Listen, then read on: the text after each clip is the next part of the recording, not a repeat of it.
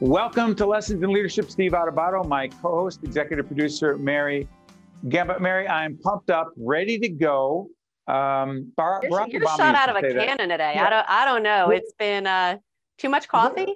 No, I had a couple of cups. But what did Barack Obama used to say? Not pumped up, ready to go. I got to get the right quote.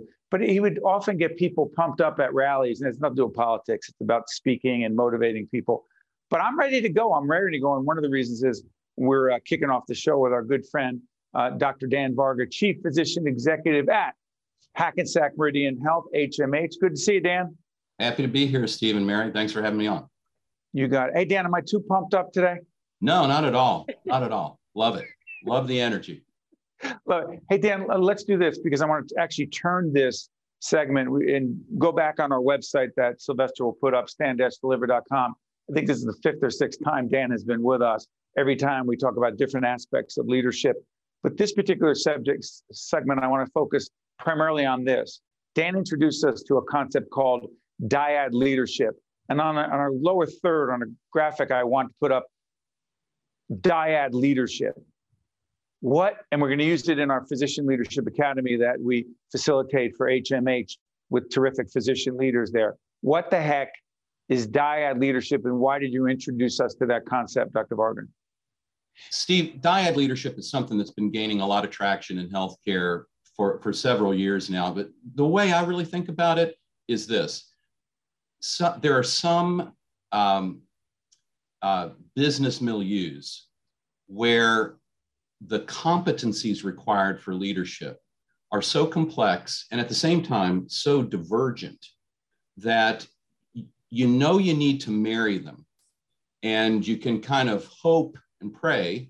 And we all know that hope is not a strategy. Prayer is good all the time, but hope's not a strategy. So when you look at this, you can hope and pray that you can find one individual who can merge these incredibly complex and divergent capabilities.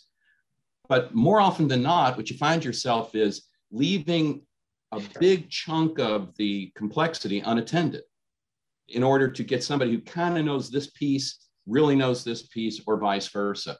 The concept of a dyad leadership model say, let's acknowledge that these things are very complex and very divergent, and let's get a team, at least of two, to come together and lead the organization by marrying these two elements together. An important caveat, at least from my perspective, is this isn't management. I mean, we all know about when you're leading in a management milieu, you've got lots of silos and you have to figure out how to make a team of teams and all this sort of thing.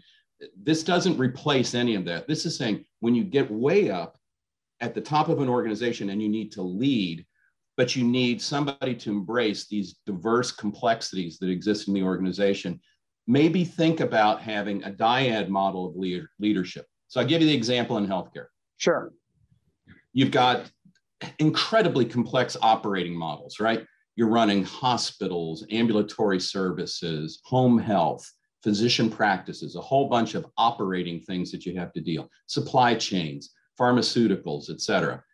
And then you have this thing, which is the widget of healthcare, which is the delivery of care, clinical care delivery.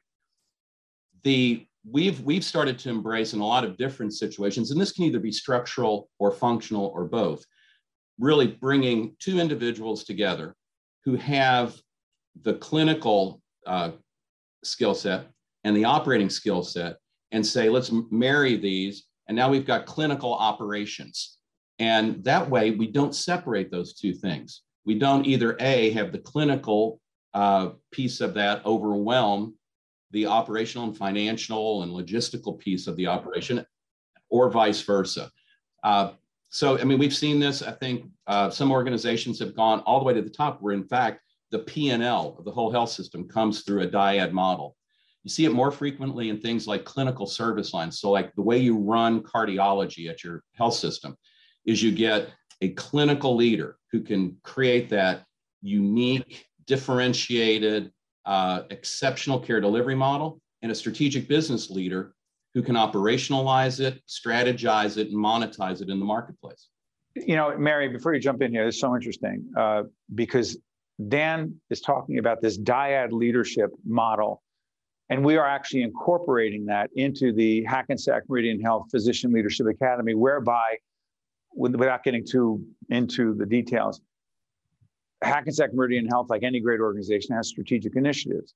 On these strategic initiatives, important things that need to be done, we're working to marry, if you will, join a clinical leader, a physician leader in the Physician Leadership Academy with a non-clinical leader within HMH to work together on that. Now, real quick before Mary jumps in, devil's advocate. You can't have two quarterbacks. Come on, you can't have two quarterbacks. You can't have two head coaches. It's confusing. Nah, go ahead, Dan. No, that's a great point. And I think at the end of the day, everybody, even if you're in a dyad model, there's still specific elements that you have one member of the dyad, overweighted, if you will, in terms of their accountabilities and vice versa.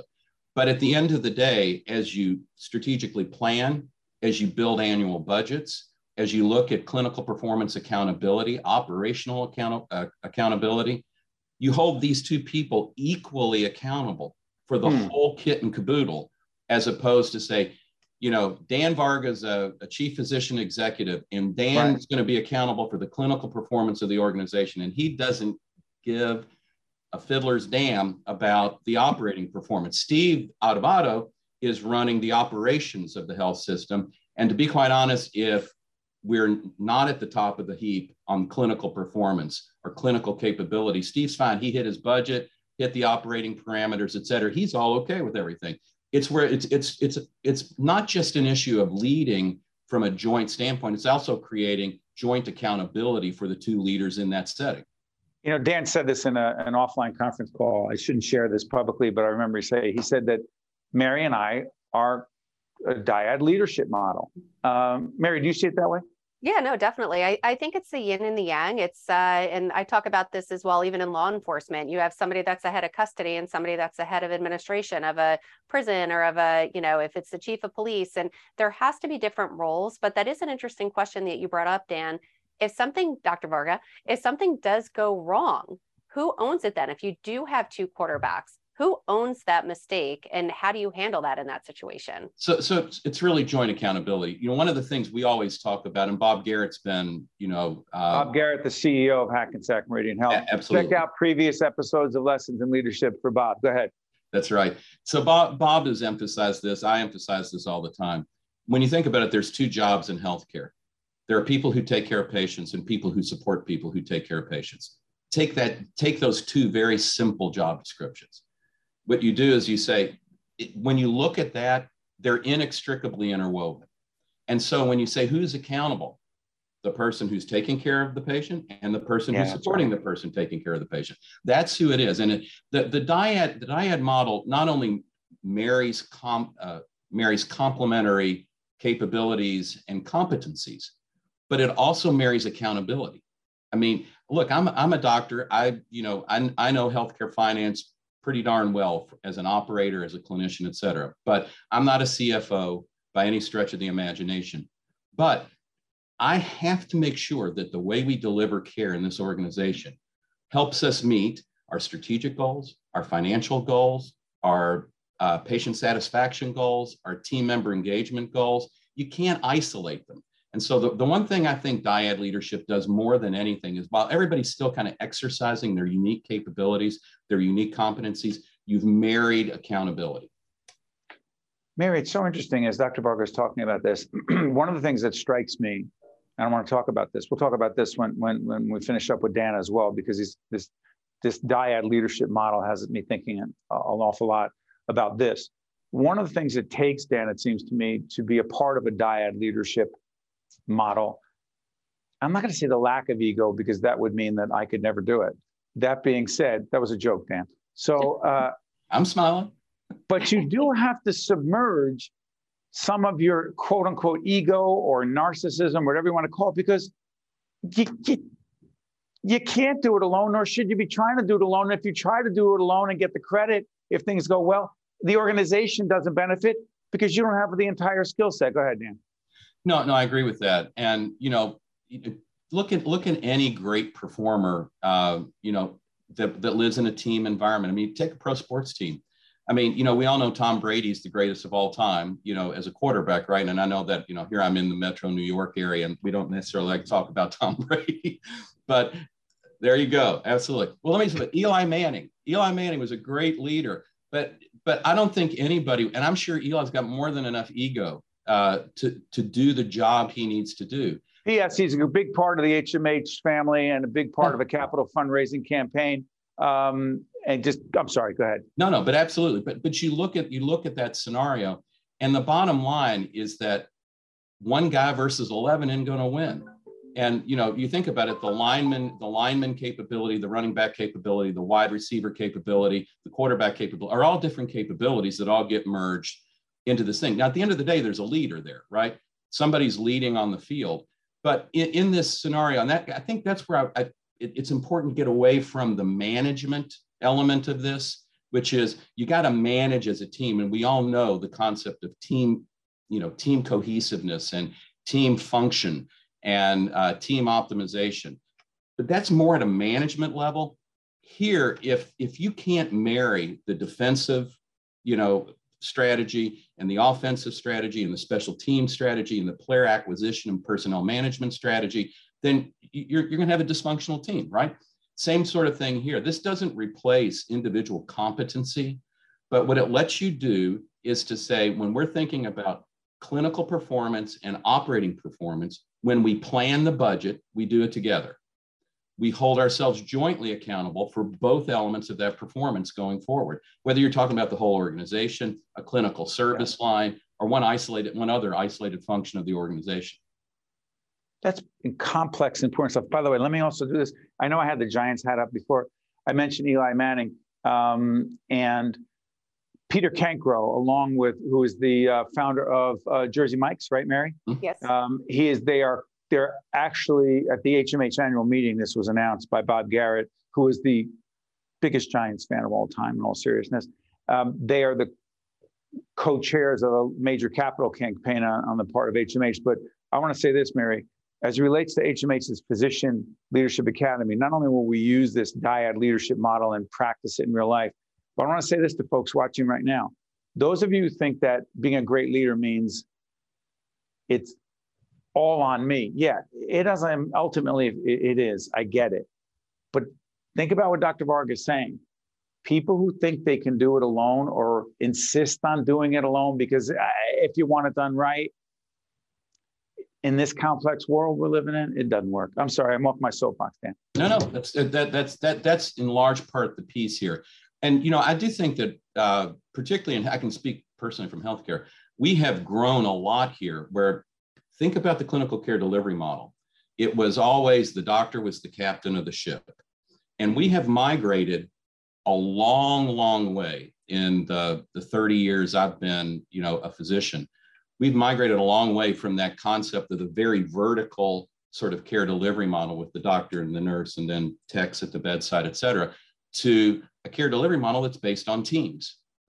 With the doctor, a very important element of the team, but adding in all of the other bedside care delivery people as equally important elements of the decision-making process, the execution process, the follow-through process, et cetera.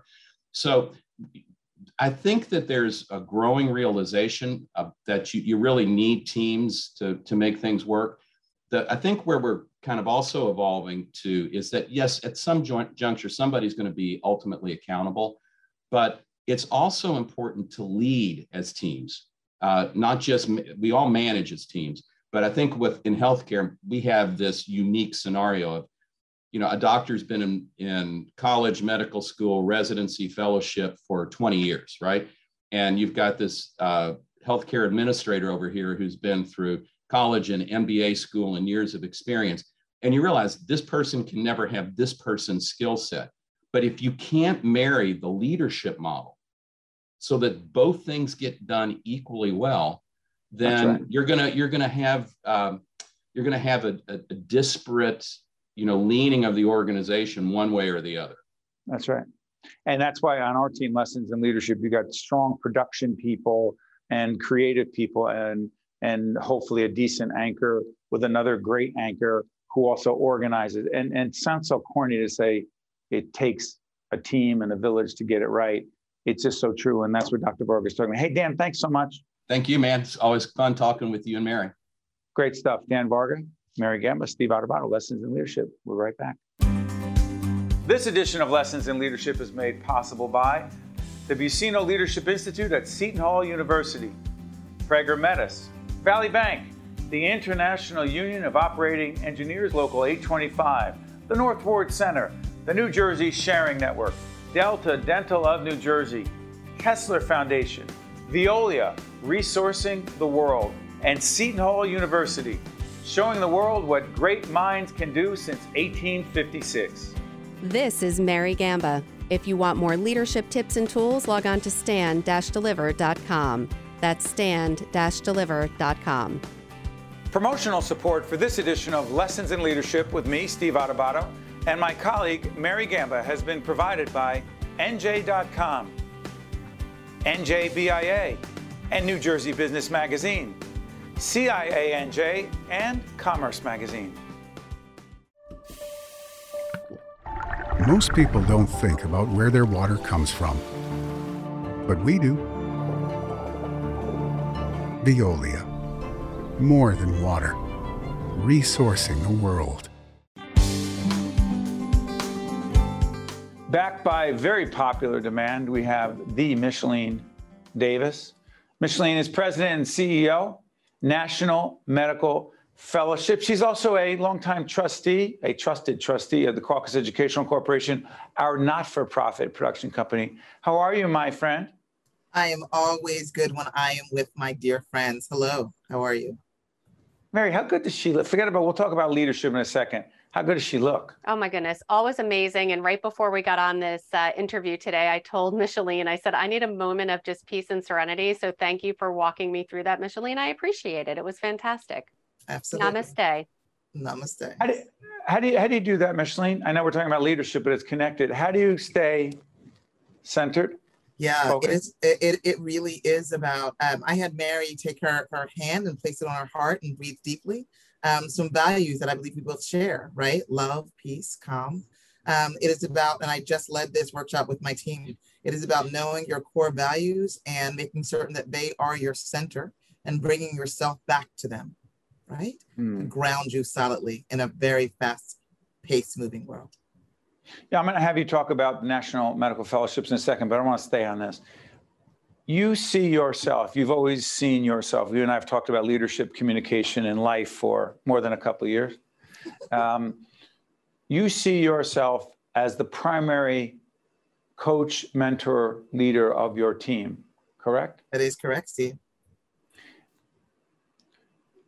Inbred in you that is your responsibility to do that, other than just make sure the bottom line is right, make sure productivity, blah, blah, blah, all that matters, comes from all the way back?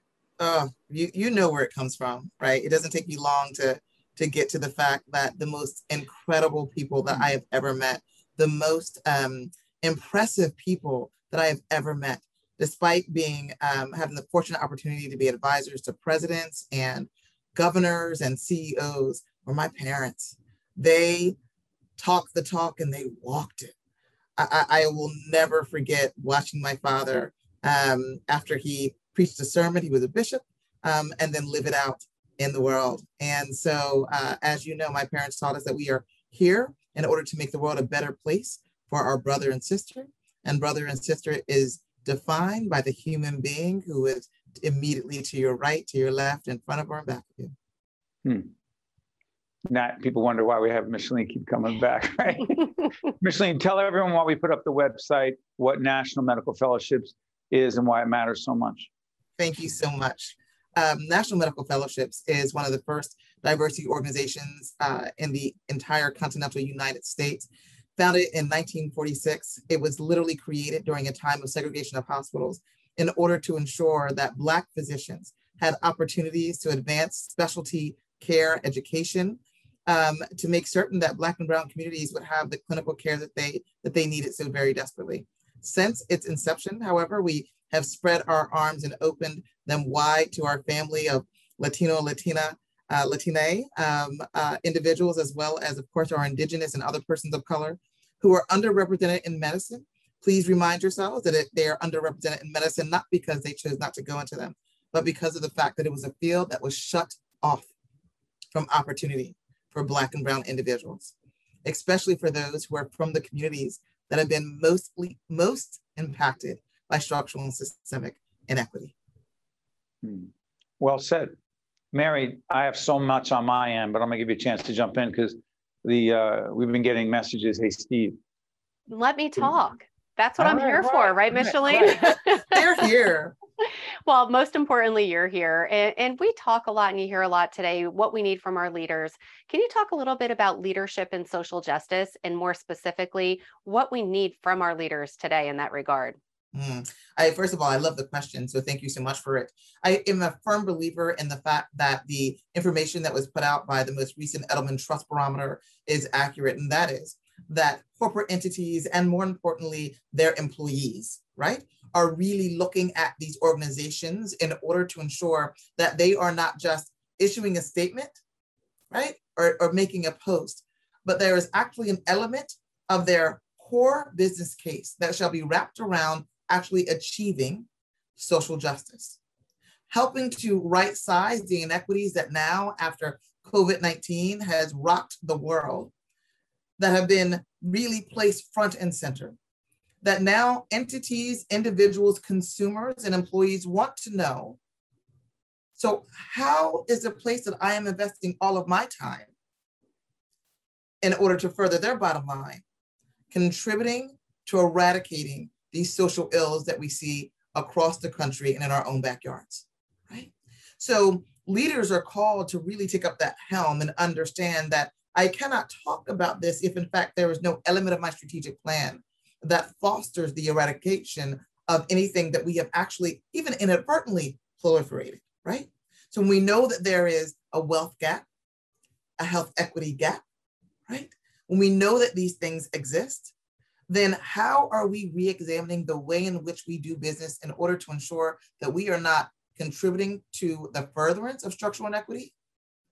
And what are we doing in order to ensure that if in fact we have inadvertently done so, what do we need to do in order to peel back from that and begin actually advancing equity in these spaces instead?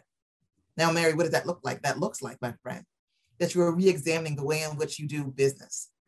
From whom do you buy as your supply chain, right? Are you also ensuring that the parameters around your group purchasing agreement make exception for an opportunity to utilize local-based suppliers who happen to be, right, minority and women-owned and from the communities that have had to bear the heaviest burden of the brunt of structural inequity? Who are you hiring? And how are promotional opportunities advanced in your institution? Are managers who feel like, well, I like this guy, he reminds me of myself, given an opportunity to just pick that next person? Or are you utilizing an equity lens in order to ensure that you are asking the question, who has historically been disenfranchised and kept out of such an opportunity?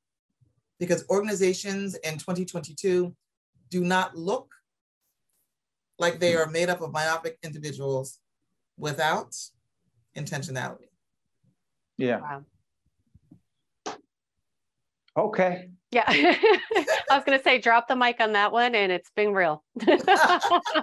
Micheline, we could listen to you all day long. And one other question, I just want to do a quick follow-up. We talk a lot here about grit. We talk about perseverance and just fighting through. Where does your grit come from? And I know you talk about your parents, but it's just, is that something that's innate? Is that something that came from an experience? Talk a little bit about the importance of grit. So again, another fantastic question. I remember a graduate student one day asked me when I was on a panel, where did you find your voice?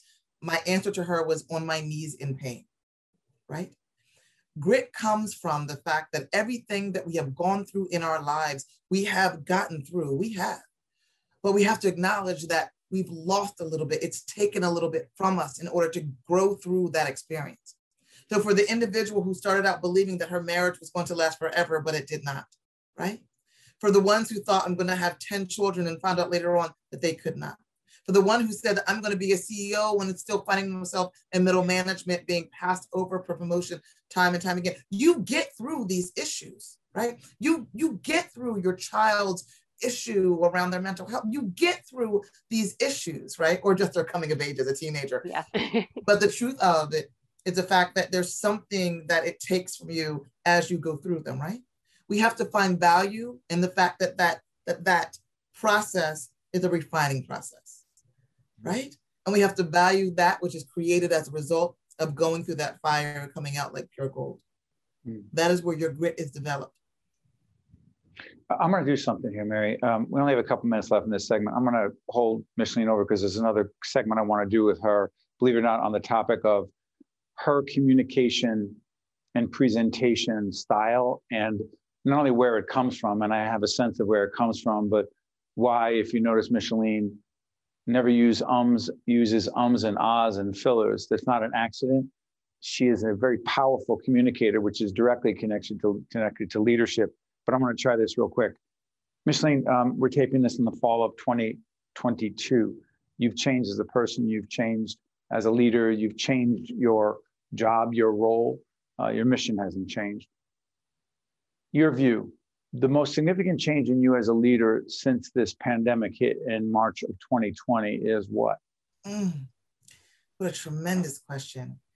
I believe that the most significant change in me as a leader is the fact that I am even more audacious, that I refuse to permit others to believe for a moment that you can be an effective leader without being compassionate and an empathetic one. I challenge every single thought about established leadership that literally means that you must have a hard nose and treat people in a manner that is not equitable.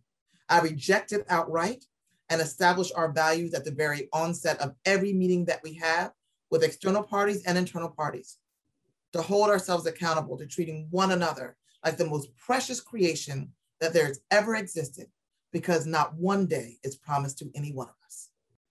That's not a change in you, Micheline. You've always believed that. Steve, right, but did I always actualize it, right? Truth be told, come on, let's be candid, right? The truth be told, I was known as an entrepreneur because I was very entrepreneurial in a corporate setting, right? But that means that the corporate culture, right, is all around you. And there are times when you have to adhere to it. Now at a global foundation, what I'm able to do is to establish the fact as president and CEO, no, we are going to create the culture that we want by the establishment and recognition of our values, right? Values create actions. Actions create behaviors. Behaviors create norms, and norms creates culture. Why doesn't Micheline just do lessons in leadership by herself? Mary, you know where I'm going with this. I know we have another segment coming up, but I'm going to push them off for 5 minutes. We're actually doing this all live. Live to tape. Don't push them off too much or we'll lose them. They have a tight out. No, So I know, I got it.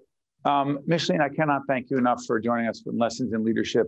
There'll be another segment with Micheline talking a little bit more about communication and presentation, which is a huge part of leadership. As always, my friend, my sister, my longtime confidant. Thank you, Micheline. Thank you, my friends. Always good to see you. Lessons in Leadership. Catch you next time. This edition of Lessons in Leadership is made possible by the Buccino Leadership Institute at Seton Hall University, Prager Metis, Valley Bank, the International Union of Operating Engineers Local 825, the North Ward Center, the New Jersey Sharing Network, Delta Dental of New Jersey, Kessler Foundation, Veolia, Resourcing the World, and Seton Hall University, showing the world what great minds can do since 1856. this is Mary Gamba. If you want more leadership tips and tools, log on to stand-deliver.com. That's stand-deliver.com. Promotional support for this edition of Lessons in Leadership with me, Steve Adubato, and my colleague, Mary Gamba, has been provided by NJ.com, NJBIA, and New Jersey Business Magazine, CIANJ, and Commerce Magazine. Construction companies work at the heart of our communities. So do the operating engineers of Local 825, who build our roads and bridges and ensure the safe transmission of energy that keeps us on the move. Local 825 works with contractors as partners in quality, safety, and training.